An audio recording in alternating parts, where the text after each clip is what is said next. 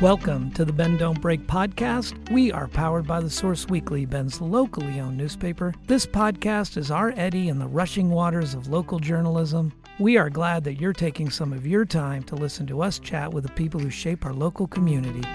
Thank you to our presenting sponsor, RE/MAX Key Properties, a family-owned full-service real estate brokerage specializing in residential, luxury, commercial, new construction, and ranch and land properties. Their new state-of-the-art facility at 42 Greenwood Avenue is a modern, collaborative space and the new home of the Bend Don't Break podcast recording studio. I am Aaron Switzer, publisher of The Source Weekly, and today I have with me Giancarlo Gatto. Born and raised in Philadelphia, Pennsylvania, and southern New Jersey, Giancarlo studied mass media communications and digital art at LaSalle University. After initially working as a creative director for an early web startup, Giancarlo transitioned to what would become a 20-year career as a finance and business professional before joining BendFilm as executive director. Throughout his career, he has maintained his lifelong passion for film by serving on the BendFilm board for 7 years. 5 of those as board president. He has also performed as a DJ for over 25 years and has recently started producing and releasing electronic music. Giancarlo, thanks for being here today. Yeah, thank you for having me. So you have made quite the circuitous journey from your early college days to finance and now kind of coming back around. Tell me a little bit about that. What made you make the transition? Yeah, it's been an interesting journey. I never kind of set out to be in finance and banking for 20 years. I would have never guessed that would have been my path. But, early on, I was really interested in film and then got interested in music production. And that kind of led me into graphic design and creative direction. And that's what I kind of started out doing. And then kind of wanted to move out west and had met my wife and we wanted to relocate. And how old were you at that point? I was probably 23. And she was finishing up some schooling. My dad had a mortgage company and said, you know what, I think you'd be great at this. Why don't you come help me out? And then started working there, found success. And my wife... And was that here in Bend? That was actually in New Jersey and Philadelphia. Oh, okay. Yeah. And then we started having kids and the rest kind of went on. But I think, honestly, the mortgage industry in its own way did scratch kind of the creative itch. You know, there's a lot of creative problem solving in a mortgage transaction. There's a lot of marketing. And although it might not seem so, it did have an aspect of creativity. But I've always kind of pursued that on the side in my own endeavors. When I moved to Bend 12 years ago, I kind of quickly found my way to the BendFilm board. And that was a really great way to engage in the community and be around other creatives and people interested in the arts and culture and passionate about it. So it was a great outlet. What brought you out here to Bend? Actually, my wife, she got an opportunity when she went to grad school at U of Penn. She got a scholarship to attend grad school with the obligation that she needed to serve in an underserved community for 2 years after she graduated. And we searched kind of all over. She found a spot in Madras. We had never really heard of Central Oregon before and came here. And after 48 hours, we went home and said, we're probably never coming back if they offer us the job. And we didn't. She got the offer and we moved our 3 kids and ourselves across country and haven't looked back. Did you originally, were you in Madras and moved down to Bend, or were you in Bend and she was commuting up to Madras? Yeah, we people thought we were crazy when we moved here, but from our perspective in like the Northeast, an hour commute is not too crazy, and especially one where you're just on an open road and looking at a beautiful sunrise. So it got old after a while, but she eventually transitioned to a spot in Redmond. And we kind of knew that we wanted to be in Bend ultimately. Yeah. Just coming from like a major city, even Bend seemed like a very small town. Yeah. Madras seemed absolutely tiny to what we were used to. Yeah, I love the stories of people who kind of back their way into Bend. You know, I there's a gazillion stories of people who were like, Oh, I was flying up here and going to Sun River Resort and been coming here all my life. So I transitioned, but my story is very similar. My wife got a job with the BLM in Prineville, and when we came over for the first time, this was 35 years ago, I was at the Denny's on Highway 97, and I looked around. I was like, "Oh, we are not moving here. There's no way." Yeah.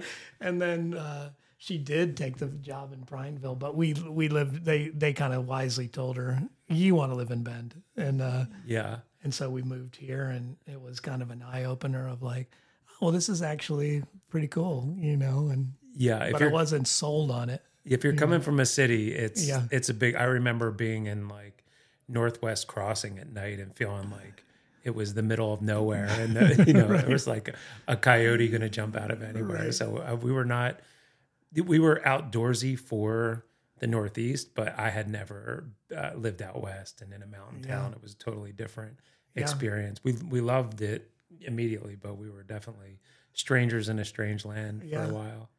So once you make the move, was it a pretty quick jump to BendFilm, or how long had you been here before you started volunteering for a board like that? Yeah, it was probably 2, maybe 3 years. I tell the story as like I bought a T-shirt. I remember the board was celebrating the 10th anniversary of the festival, and they were selling T-shirts outside of Starbucks. And I bought the T-shirt and kind of wanted to go to the fest. Didn't end up going, and then I was at a Halloween party or something, and someone asked me if I had been. They happened to be on the board. They heard that I was in finance, and they said, "You should come talk to the board." And I think pretty quickly I was treasurer, and then, a really good board asset. Everybody wants to hand that board job off. And then the acting board president, he had been on the board for a long time and really done a great job, but definitely served his time, and he stepped away, and then I became board chair, and I did that for I think 4 or 5 years. Yeah, well, it's been a. I know from being in the event side myself, but those 7 years that you've served on the board, they've been an incredible roller coaster ride. Given the meteor rocket success of BendFilm prior to 2020, and then COVID hits, and the festival has to transition and change. It's not you're not mailing in your board work at that point. You're working. Yeah, it was challenging. I mean, rewarding and challenging. I always enjoyed being on the board. I think the organization did a really good job. The executive director and the board did a great job of navigating COVID. Mm-hmm. Not all film festivals survived it, right. And we ended up better for it. I think on the back end of it, we really leaned into it, and the virtual festival was successful. And and then that's kind of around the time that I shortly thereafter thought I had served my time and stepped away. Yeah. The festival really got back to pre-pandemic levels at this past fest, and so we feel like strongly back in it. Yeah, that's kind of a hard transition, isn't it? I mean, and we should say you're moving now. You're the executive director. Yeah. You've changed your role. Yeah. And maybe before I ask you more pointed questions about the festival from that perspective, why make the transition? I mean, that's a rare jumping from the board, and now you're gonna ED that. You've got a career. What drives you to take something like that on? Yeah, and I had stepped away from the board and was kind of refocusing on my business, and mortgage industry's changed a lot, and is cycling through.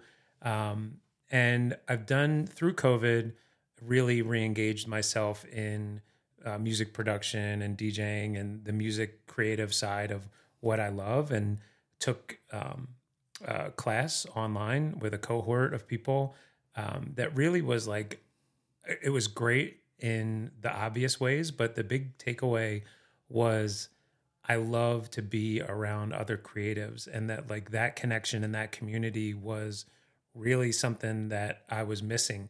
I mean, I had that with board involvement, but COVID hit, and I really wanted to lean into that in a different way. My kids are older now; they're all in high school, and we're kind of looking at what the next phase would be.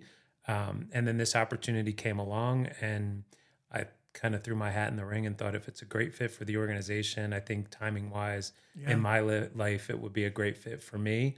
A good time to kind of make a change and dive into like the direction I want to go for my next chapter. Yeah, you generally, I mean, they've got to be very happy in that there aren't a lot of executive directors who come with both interest in the arts and a passion for finance or an understanding of the books. And man, if any nonprofits know, that's the line you're walking on all the time. Yeah, especially in the phase we're at, we have a great staff. We're well staffed. I mean, unfortunately for me, I'm not able to dive in head first to all the creative aspects. It's more about creating sustainability in the organization and solidifying relationships, and that's a lot of what I did in my former career. But I think it's a good fit, and it feels good so far.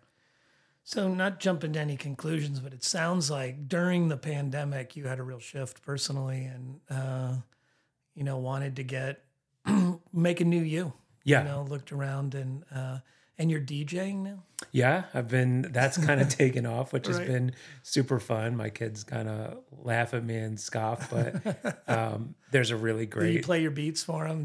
I try, yeah. They no matter how like cool of a gig I get or whatever, they're just like, yeah, that's nice, Dad. I'm not impressing anybody in my house, right? But it's really been another fun way to engage. There's a great local music community, and although most are like half my age, they've been super inclusive of me, and I've made some really great friends as a result. And so that's been super fun, as that scene, which is, it's all kind of the same thing. The arts and culture of a city is really what makes it a place worth living. And like, I love just being involved in that in any way I can. Where do you think you find the energy for that kind of change? I mean, what was it? What was the catalyst for it? And if it's not a catalyst, do you just feel like you've got some like Energizer Bunny thing going? I must lately. I say like I'm like a large boulder. It takes a lot to get me moving. Yeah. But once I do, I'm hard to stop. And I think like early in my like life and career, I didn't have that kind of energy and didn't kind of take advantage of the opportunities that maybe I had. And I think just reassessing that and like doing a lot of work personally and like learning more about myself and what I wanted and like how I operated and what my values and where I was wanting to go played a huge part in it. And in terms of my music endeavors, in terms of career change. And then honestly, not to sound cheesy, but I think my kids, you give them all this life advice and then you kind of look at yourself and you're like, okay, I should practice what I preach here. I'm telling you to be passionate and follow where your passions lie, work hard, and the rest will kind of figure itself out. So that's kind of you got to set the example and not just talk the talk. I'm sure the kids didn't know that meant beats in the evening. And no, they didn't think. It was more vague than that. Yeah. Now that you got it, they got cool, Dad, and they don't know it. They don't think so. Yeah. Well, let's, a lot of film festivals, I know one of the challenge, and this is true with, a lot of events that went virtual, it's really hard to make that transition back from being virtual. People are used to, the virtual lifestyle and trying to emphasize or create that kind of in-person culture, which, actually personally I find, necessary, but did you have trouble getting people back? What do you think the future for that looks like? I mean, I'll give the credit and, to the staff and the existing culture there for this last festival in terms of getting people back. I think in retrospect, what I would attribute it to, I think BendFilm has a really strong culture of community involvement. It's not just a film festival. We've got a long history of partnering with nonprofits and partnering with other organizations around the town. So I think that helped us in terms of people being hungry to re-engage with us. We have been a cultural leader in Central Oregon for a long time. Yeah. And so with coming back to, I think there is a hunger for in-person experiential events in an age where you can get anything you want streamed. Right. You know, movie theaters are suffering. So I think BendFilm, I hope, is looked at as something where it's an experience, it's a social event, it's, you know, a family, it's community. And I think I don't think that's a hard sell. And I think BendFilm had that going for it for a really long time. Yeah, I'm surprised because it doesn't seem like BendFilm did have a hard sell on that, but I do know, like, industry wide, that a lot of people have kind of felt more comfortable enjoying things streaming. I mean, again, like, to me, the whole experience of BendFilm is going to funky, you know, venues, and you don't know what the film's going to be. I mean, you read a little paragraph and, you know, that's the sense of surprise, and you can hear the sense of surprise in the room when people are like, wow, that was an incredible film, and it's collective. And, but you guys have made a good transition. And do you, for the future of the film, do you see more of that? I mean, what do you see as executive director for where it goes in that hybrid environment? Yeah, we're still going to offer, we're playing with the virtual portion of the festival and how exactly to integrate that in. There's some pushback industry-wise in terms of it makes it a little more difficult now to do the virtual portion. So, but I think there's plenty of room for growth with the festival. I really want to have it expand to, I think there's like a mystique, and I hope if there's a message for people to take away, is that it's not inaccessible. I want the festival to be felt as perceptually as accessible in the sense of you don't have to have an MFA in film to go enjoy it. You don't even necessarily have to buy a pass and see 4 films a day. There's certainly a place for that, and we offer an amazing program to take advantage of that for people that are just obsessed with film and want to do that and have that experience. But there's also an experience where you can just buy a ticket to 1 or 2 screenings. You can come to one of the parties and just be happy that we have an amazing festival in the town. Yeah. So I think there's opportunity for growth there. We've also got an amazing opportunity with a grant that was previously approved to us to create a filmmaker summit that's going to lead into the festival this year. This will be the first year. Oh, wow. And it also allows us to have a full-time director of education. So a big part of our mission is education and community-based education. And so this will be a really great opportunity to deepen those roots and in the community. So Filmmaker Summit, what does that mean? Like, people who are showing their films here come together before and do educational class? Is it an educational component? Yeah, it's an educational component for filmmakers maybe earlier in their career to come and interface with some higher level further in their career filmmakers, producers, distributors. Maybe they have a specific project that they want to bring to the summit. Yeah. And it should hopefully be made up of some of our filmmakers that are here for the festival, and should dovetail nicely into the festival with some of our panels, and hopefully integrate with some of the surrounding communities too. That's great. Yeah. I'm always super impressed by Sisters Folk Festival and the way they do their educational component ahead of time, and they get those performers to step off the stage and do some stuff with young artists. And it's a very cool, segue into, then you see them up on stage and the kids are up on stage with them because of course it integrates. And exactly. Yeah, just a very cool thing. Yeah. The, any other new things coming to BendFilm that people should, I know you got a little ways off for planning, but yeah, it's still obviously with the program that gets determined, shortly before the festival, but I think that's only grown in quality every single year. Yeah. Our director of programming, Celine, does an amazing job with that.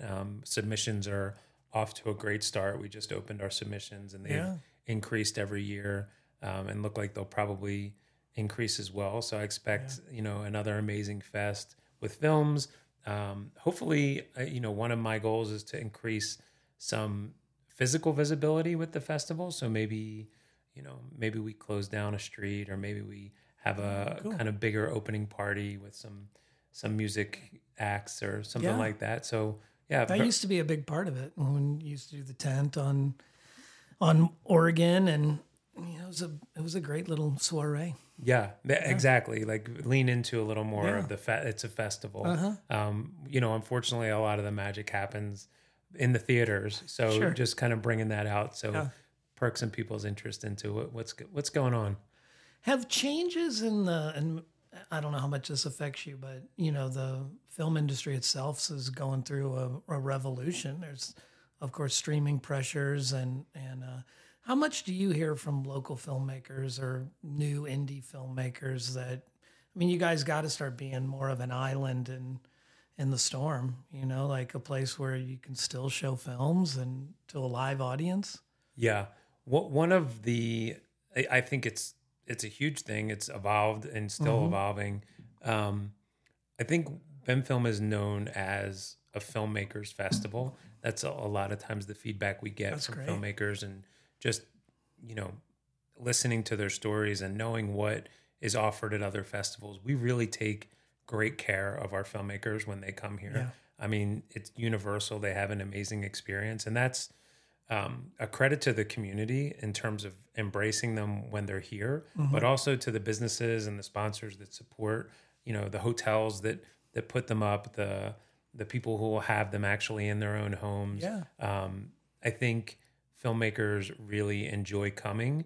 We're not a huge distribution hub like a Sundance or something like that. So it's a place to really show your films in front of a real audience, not an audience of industry people, and get real reactions and talk to real people. And I think the filmmakers appreciate that. I think it's, hopefully we're on the right end of that evolution, but it feels pretty good and well received. You kind of mentioned it that through COVID, a lot of film festivals didn't make it. A lot of these smaller kind of bootstrap type of events just didn't come through. And do you see the landscape being a lot more open for you guys as a film festival of prominence? Yeah, I think so. We've got a lot of interest. We've had people from, former Sundance people that have come here and said, it's important to know what you've got here. Like this is something that's pretty special. So it's a question that we're going to deal with the board in terms of like our strategic planning of who we want to be and where we want to go. We want to continue to do what we do really well, and kind of see where this next festival cycle leads us in terms of attendance and films. But I do think we stand in a pretty good spot, and especially in relation to what's happening, with film festivals elsewhere. I know. Seems that way. Yeah, Ashland has not had their festival for a while. I know they're trying to reboot. Yeah. We're luckily in I have inherited a great situation as a credit to the past ED and boards and whatnot. We're reaching the end of our time. Anything you want that we didn't talk about that's of importance to you, or I prominent think, DJs that are leaning on you, bookings you want to get? we could try.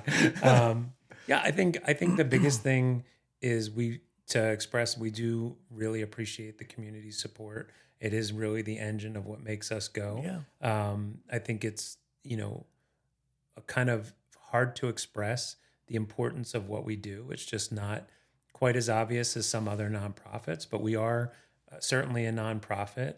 And I think I know what we do has a really great economic impact to the area. There's some statistics and numbers around that as far as what we add in terms of economic impact to the area, but also in terms of what makes a place worth living. Arts and culture are really at the core of it. We need all the social services, but we also need arts and culture. And so just encouraging people to continue.